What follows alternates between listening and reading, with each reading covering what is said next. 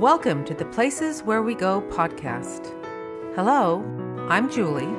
And I'm Art. Join us as we share our travel stories. We'll tell you about where we've been, what we saw, and what we did.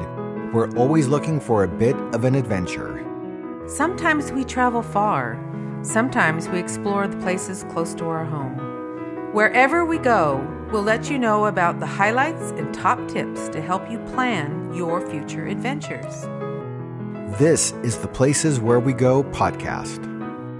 Welcome to another episode of the Places Where We Go, where today we're going to take our focus to Europe. Yeah, we're going to start the first of a multi-podcast series focused on Italy. Travel is opening up again, and if you've never been to Italy, what are you waiting for?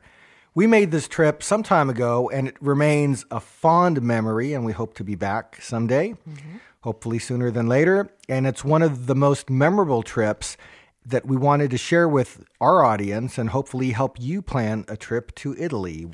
It's the fifth most visited country in the world. We're not going to have a definitive and comprehensive overview today, rather an introduction to our Italy trip and hopefully share a few ideas with you to help you plan a trip there if you've ever thought of going to Italy.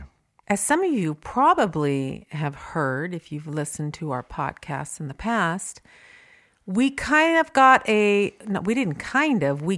travel bug when we went to Ireland many, many years ago.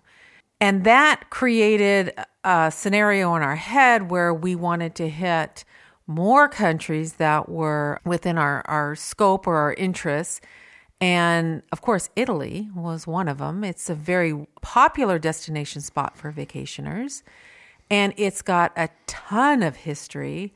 And it was just the really neat place to go, the place we wanted to go to. Yeah, and I think at the time that we went, I was coming off a pretty serious medical situation, and that also lit a light bulb for me of the things that we want to do them now, because you never know what tomorrow's going to look like.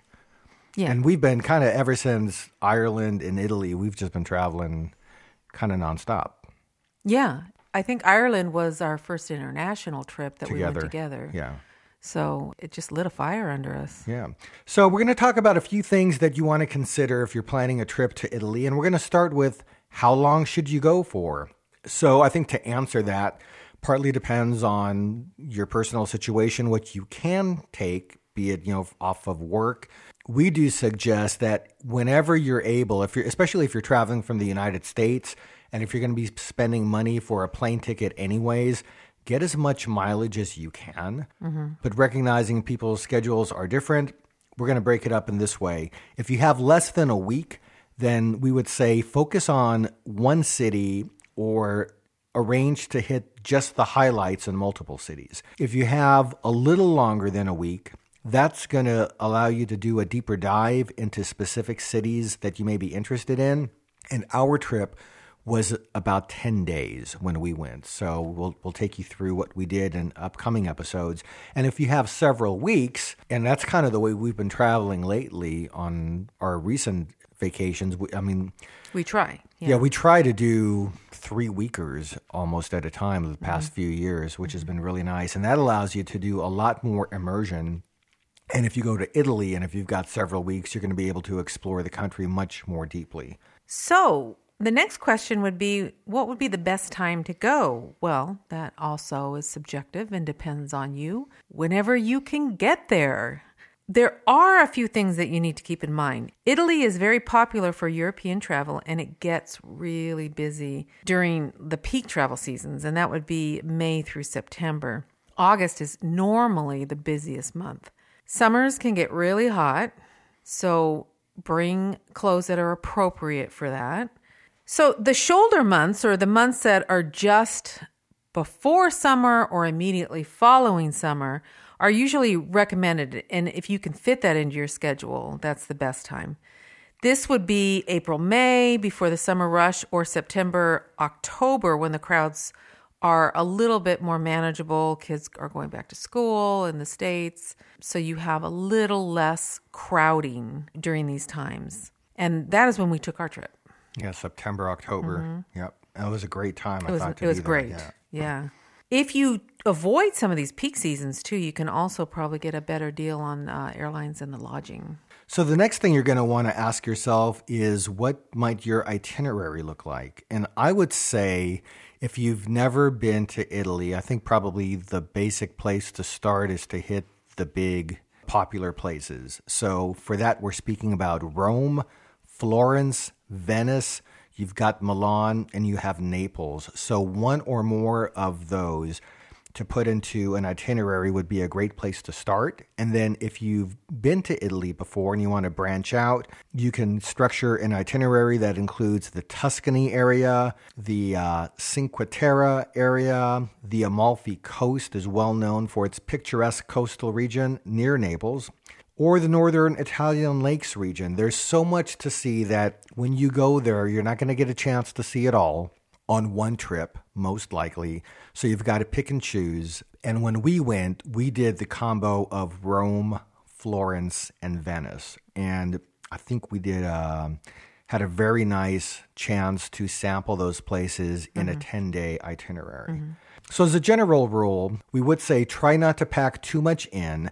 It's easy to underestimate transit times and getting in and out of airports and train stations. Yeah, for sure. Yeah.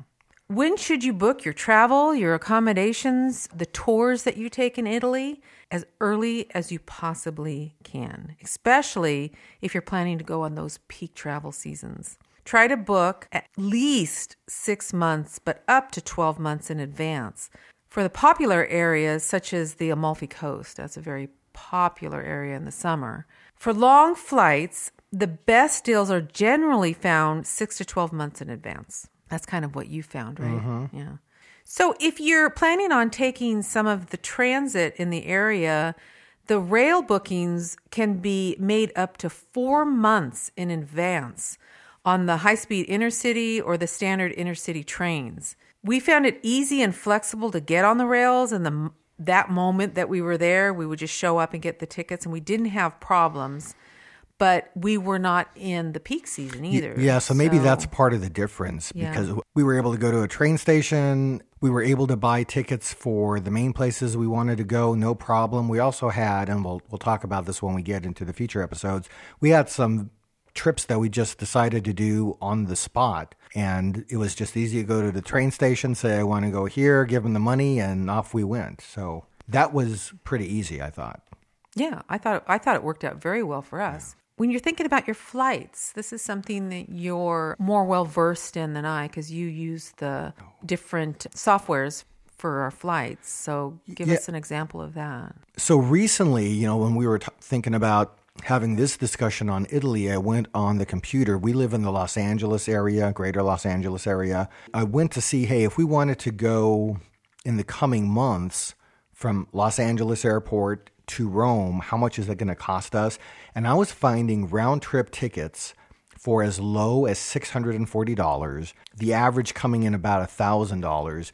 And that's much less than we paid when we went. So, you can get some amazing travel deals today. I mean, you're able to get from LA to Italy for less than $1,000. And if you've got the time to do some exploration, and if the whole COVID environment allows you to do the kind of exploration that you'd like, now might be a great time to go.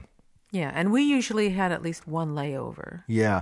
So here's the thing that I would also recommend with the flights is, for us to get from where we live to Italy, a nonstop flight would be somewhere around 13, 14 hours. For me, that's way too long to be sitting in a plane seat with the only movement being, to get up to go to the bathroom or stand up next to my seat and stretch my legs. So I like it when we've had the chance to have a layover in New York or New Jersey or someplace else, and for a couple of hours, get off the plane, move around, stretch, because it's such a long flight. So my recommendation would be, even if you're able to get the nonstop flight, the longer your flight is, you might thank yourself if you break it up and stop somewhere along the way. Well, and I did have one issue. It was a layover in Germany on our way back home from Italy. And by the time we got to Germany and off the plane, I had an issue with some severe swelling in my feet and in my lower legs. So to get off the plane and to actually walk that off, get my circulation going, was extremely helpful. And I don't know what I would have done, actually, because the edema was getting so bad, it was painful. I would have had to get up and walk around the plane, I guess. But so those type of things help, especially for those of us that are a little bit older. Some people have circulation issues, so it might help to get up and get off the plane, walk to the next plane, and get the circulation going. Next, let's move on to passports. So if you're a citizen of the United States, you can enter Italy and stay up to 90 days without a visa within a 180-day period. And you have to have 6 months of validity on your passport at minimum. So I think it's always a good time to take a peek at your passport. One, make sure you have one. And secondly, know when it expires. And if you find yourself needing to either get a passport or renew your passport, just know that these days it is taking longer to process those passport updates and passport applications. So wherever it is that you may be planning to go where a passport is needed, do give yourself extra time for that these days. A few points about getting around Italy. So when we went, we relied 100% on public transportation. And for us, it was buses and trains. And a lot of walking. A ton of walking. A ton of walking. Yeah. So much so that I had an issue on the first day. Remember that? I can't forget it because it was our first day. It was the end of the day, and I don't know what on earth happened to your legs, but they were turning all kinds of, every shade of red you can imagine appeared on your legs. And no, that was because I was wearing, now this is kind of a good tip. I was wearing pants that I had never worn before. They had come from the dry cleaners, and I think the chemicals from the dry cleaners was reacting with my skin. Yeah, big time. time. And it was a horrible, horrible experience. I think I almost passed out at one point. Yeah, I mean, it got so bad that end of day one, I was actually wondering, were we able to do anything the following days? Because, I mean, you had such a bad reaction. But I guess, one of the tips is, plan for your walking clothes to be comfortable and to be something that you've worn before, because otherwise something like what you experienced could happen to somebody else. Yeah, and I did plan for the next day. I did have a long dress or skirt. I forget which one it was. So that saved me because I was able to just cover up my legs, let them breathe under this skirt, and it healed pretty quickly, I think. Yeah. So I think, a general rule of thumb on traveling is traveling within a city, at least, the bigger cities, buses will get you around. Taxis are probably also an option. We did not use that. If you're traveling between cities, especially the major cities, I mean, we found hopping on a train to be extremely easy, and the way that towns are laid out in Italy and so much of Europe, it's so different than Los Angeles. You come to Los Angeles and, I mean, this is car country. I mean, without a car, you can't really get from point A to point B very easily, whereas in a place like Italy, once you get into Rome, you can hop on a bus, you can hop on their subway or their local trains and get from the Colosseum to the Vatican or any other attraction, I mean, very, very easily. The train system in Italy is super modern. It's super efficient. You've got high-speed trains. We ended up taking a high-speed train from Rome to Venice, got there in really nice time. Yeah, it was a wonderful way to travel. An example of how long it's going to take you to get from one place to another on a high-speed train. From Rome to Venice, average time is about 4 hours. Rome to Florence, and we went there too, 90 minutes. And then once you get to the city, everything is so compact, and so it's easy to walk around, and you get to most of the things that you'll want to see. Mm-hmm. So the one issue that came up for us when I'm thinking about the public transportation is I think about the experience of when we first got to the central part of Rome. So we arrived in Rome at the airport. From the airport, got on some bus that was going to take us to the train station in Rome. And that was fairly easy to figure out, how to get on that bus and get there. And then I remember we got off the bus in Rome, supposedly around the train station / bus depot. And our next stop was going to be to find our lodging. And I had this moment of just confusion. Yeah. I knew that we were very, very close to the train station / bus station, but we weren't dropped off like right at the front door of it. So one, we had kind of figure out exactly where we needed to go. And then we also had the issue of once we got on a bus to get to our lodging, not knowing where to get off. Yeah. And since that experience, and we've shared this on other podcasts, having on your phone the place where you want to go, and if you just follow the blue dot on your Google map, especially if you're on a bus in a foreign country and where usually they're not going to tell you, hey, our next stop is this street or that street. Right. You just have to know where to jump off. And we didn't have that access for whatever reason when we were doing that travel. So I don't think we thought about it. I don't think it was something. Yeah, because this was like the first time you and I went to Ireland as a first international trip. A big difference there is everything is English speaking. Mm-hmm. You get to Italy and all of a sudden the comfort of English isn't as present. Mm-hmm. And the bus driver didn't speak English. Mm-hmm. So there was a little more confusion. Once we got to the hotel, kind of, from that point forward, things became much, much easier. But I would say, you spend a little bit of time studying a map to know how are you going to get from point A to point B, some markers, just so when you first arrive at a place, you've got some sense of where you're at versus where it is you want to be. Yeah, and download those maps onto your phone. Yeah. So we came into Italy and we did not have any plans we had ideas of what we wanted to see, but we didn't book any tours and got involved in that kind of vacationing. We did this totally on our own. Mm-hmm. Through much of what you have looked up and studied and had a very good idea what we wanted to see, getting there was a little bit different. But once we figured out the whole transportation system, it was a breeze. I prefer that type of itinerary, just doing it on our own, figuring out how to get there, having that exploration on the way and seeing things that we could have missed, as opposed to being with a group of people where you're directed towards one direction and one way, and you kind of have to stay with the group or you're going to get somehow lost in the background of it. And you have to be on their time schedule. Yes, yeah. So we tend to go places and we do it on our own. Yeah, and you can do it either way. Some people prefer to have everything laid out for them and just know, hey, I wake up from my hotel room, I'm going to be on the bus at 8 o'clock, and from 8 to 5, everything is going to be guided for me. My mom falls in that category as I think about an example. And for you and I, we just, I think, love the exploration aspect and flexibility. Right. Lodging.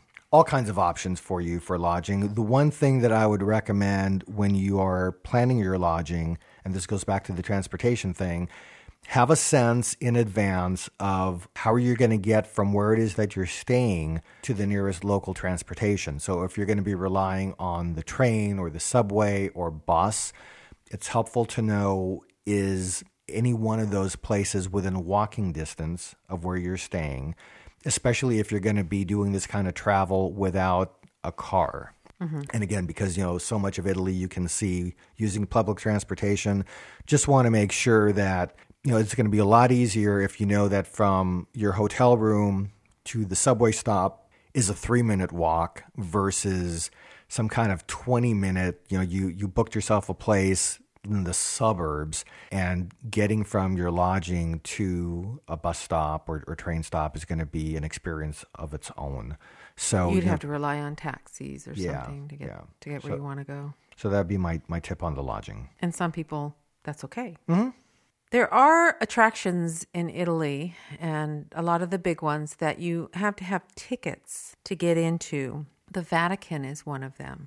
Yeah, so for the Vatican, I don't know if it's for everything in the Vatican. So the one thing that you can walk straight into the circus part of it. I mean, that's no big deal. Right. But like one of the things that you and I did, and I think many people maybe won't be interested in this, but we were interested in seeing the, was like where they said they found the bones of St. Peter.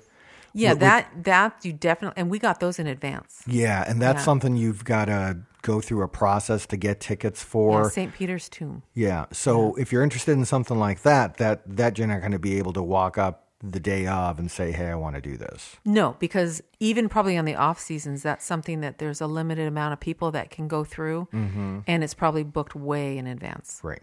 The other thing that when we went to Florence, we wanted to see David's statue, but we had no tickets. And that was something, again, you can get tickets in advance to go into the Academia Gallery for David's statue. Yeah, that line was so ridiculously There was a line. long. It was so long. We just looked at it and we just went, no, I don't think so.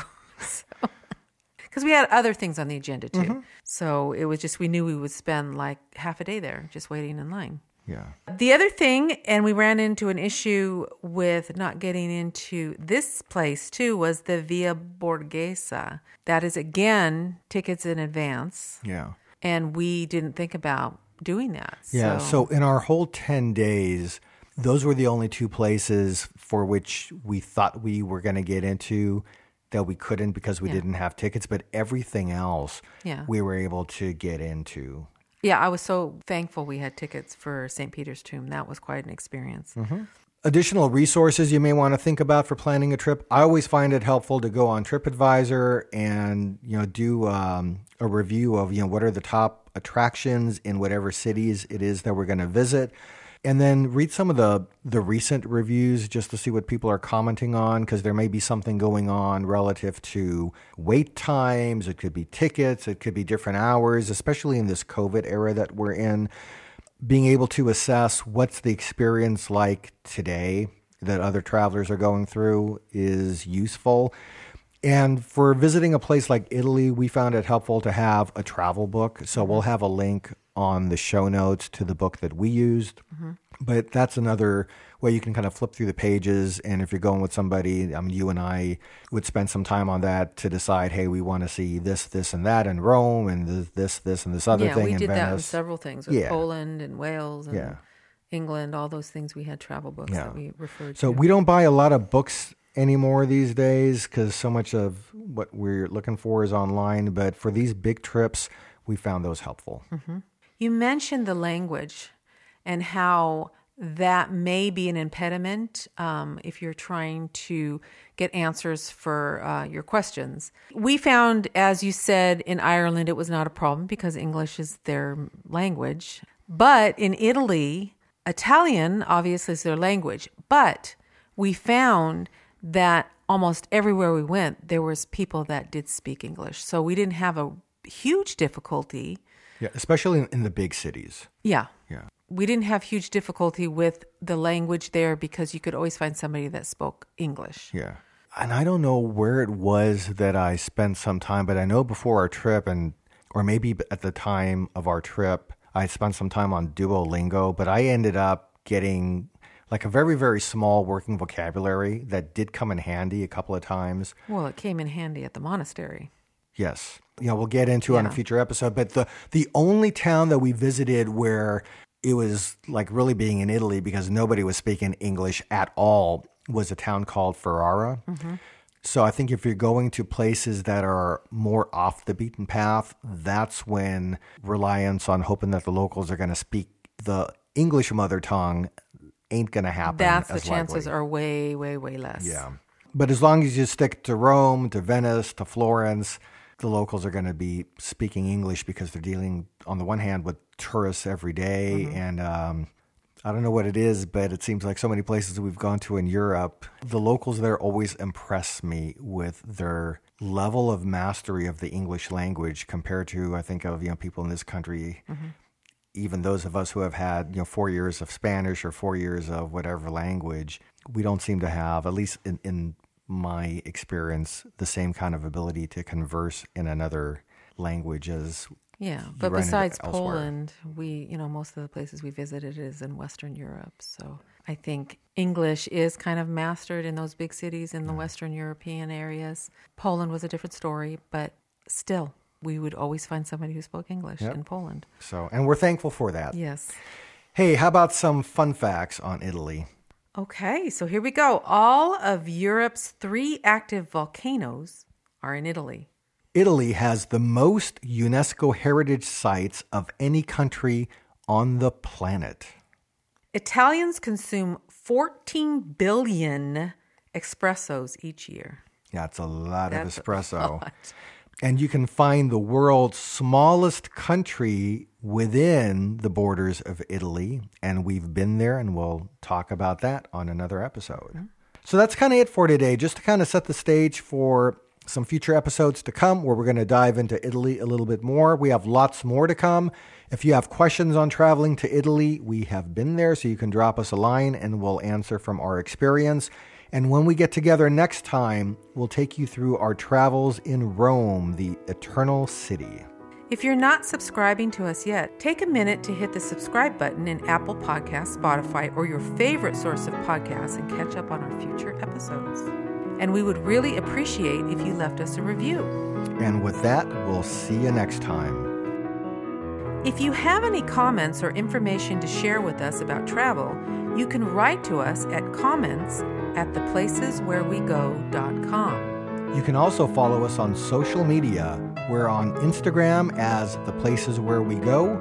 You can find us on Twitter as The Places Where 1, the number 1.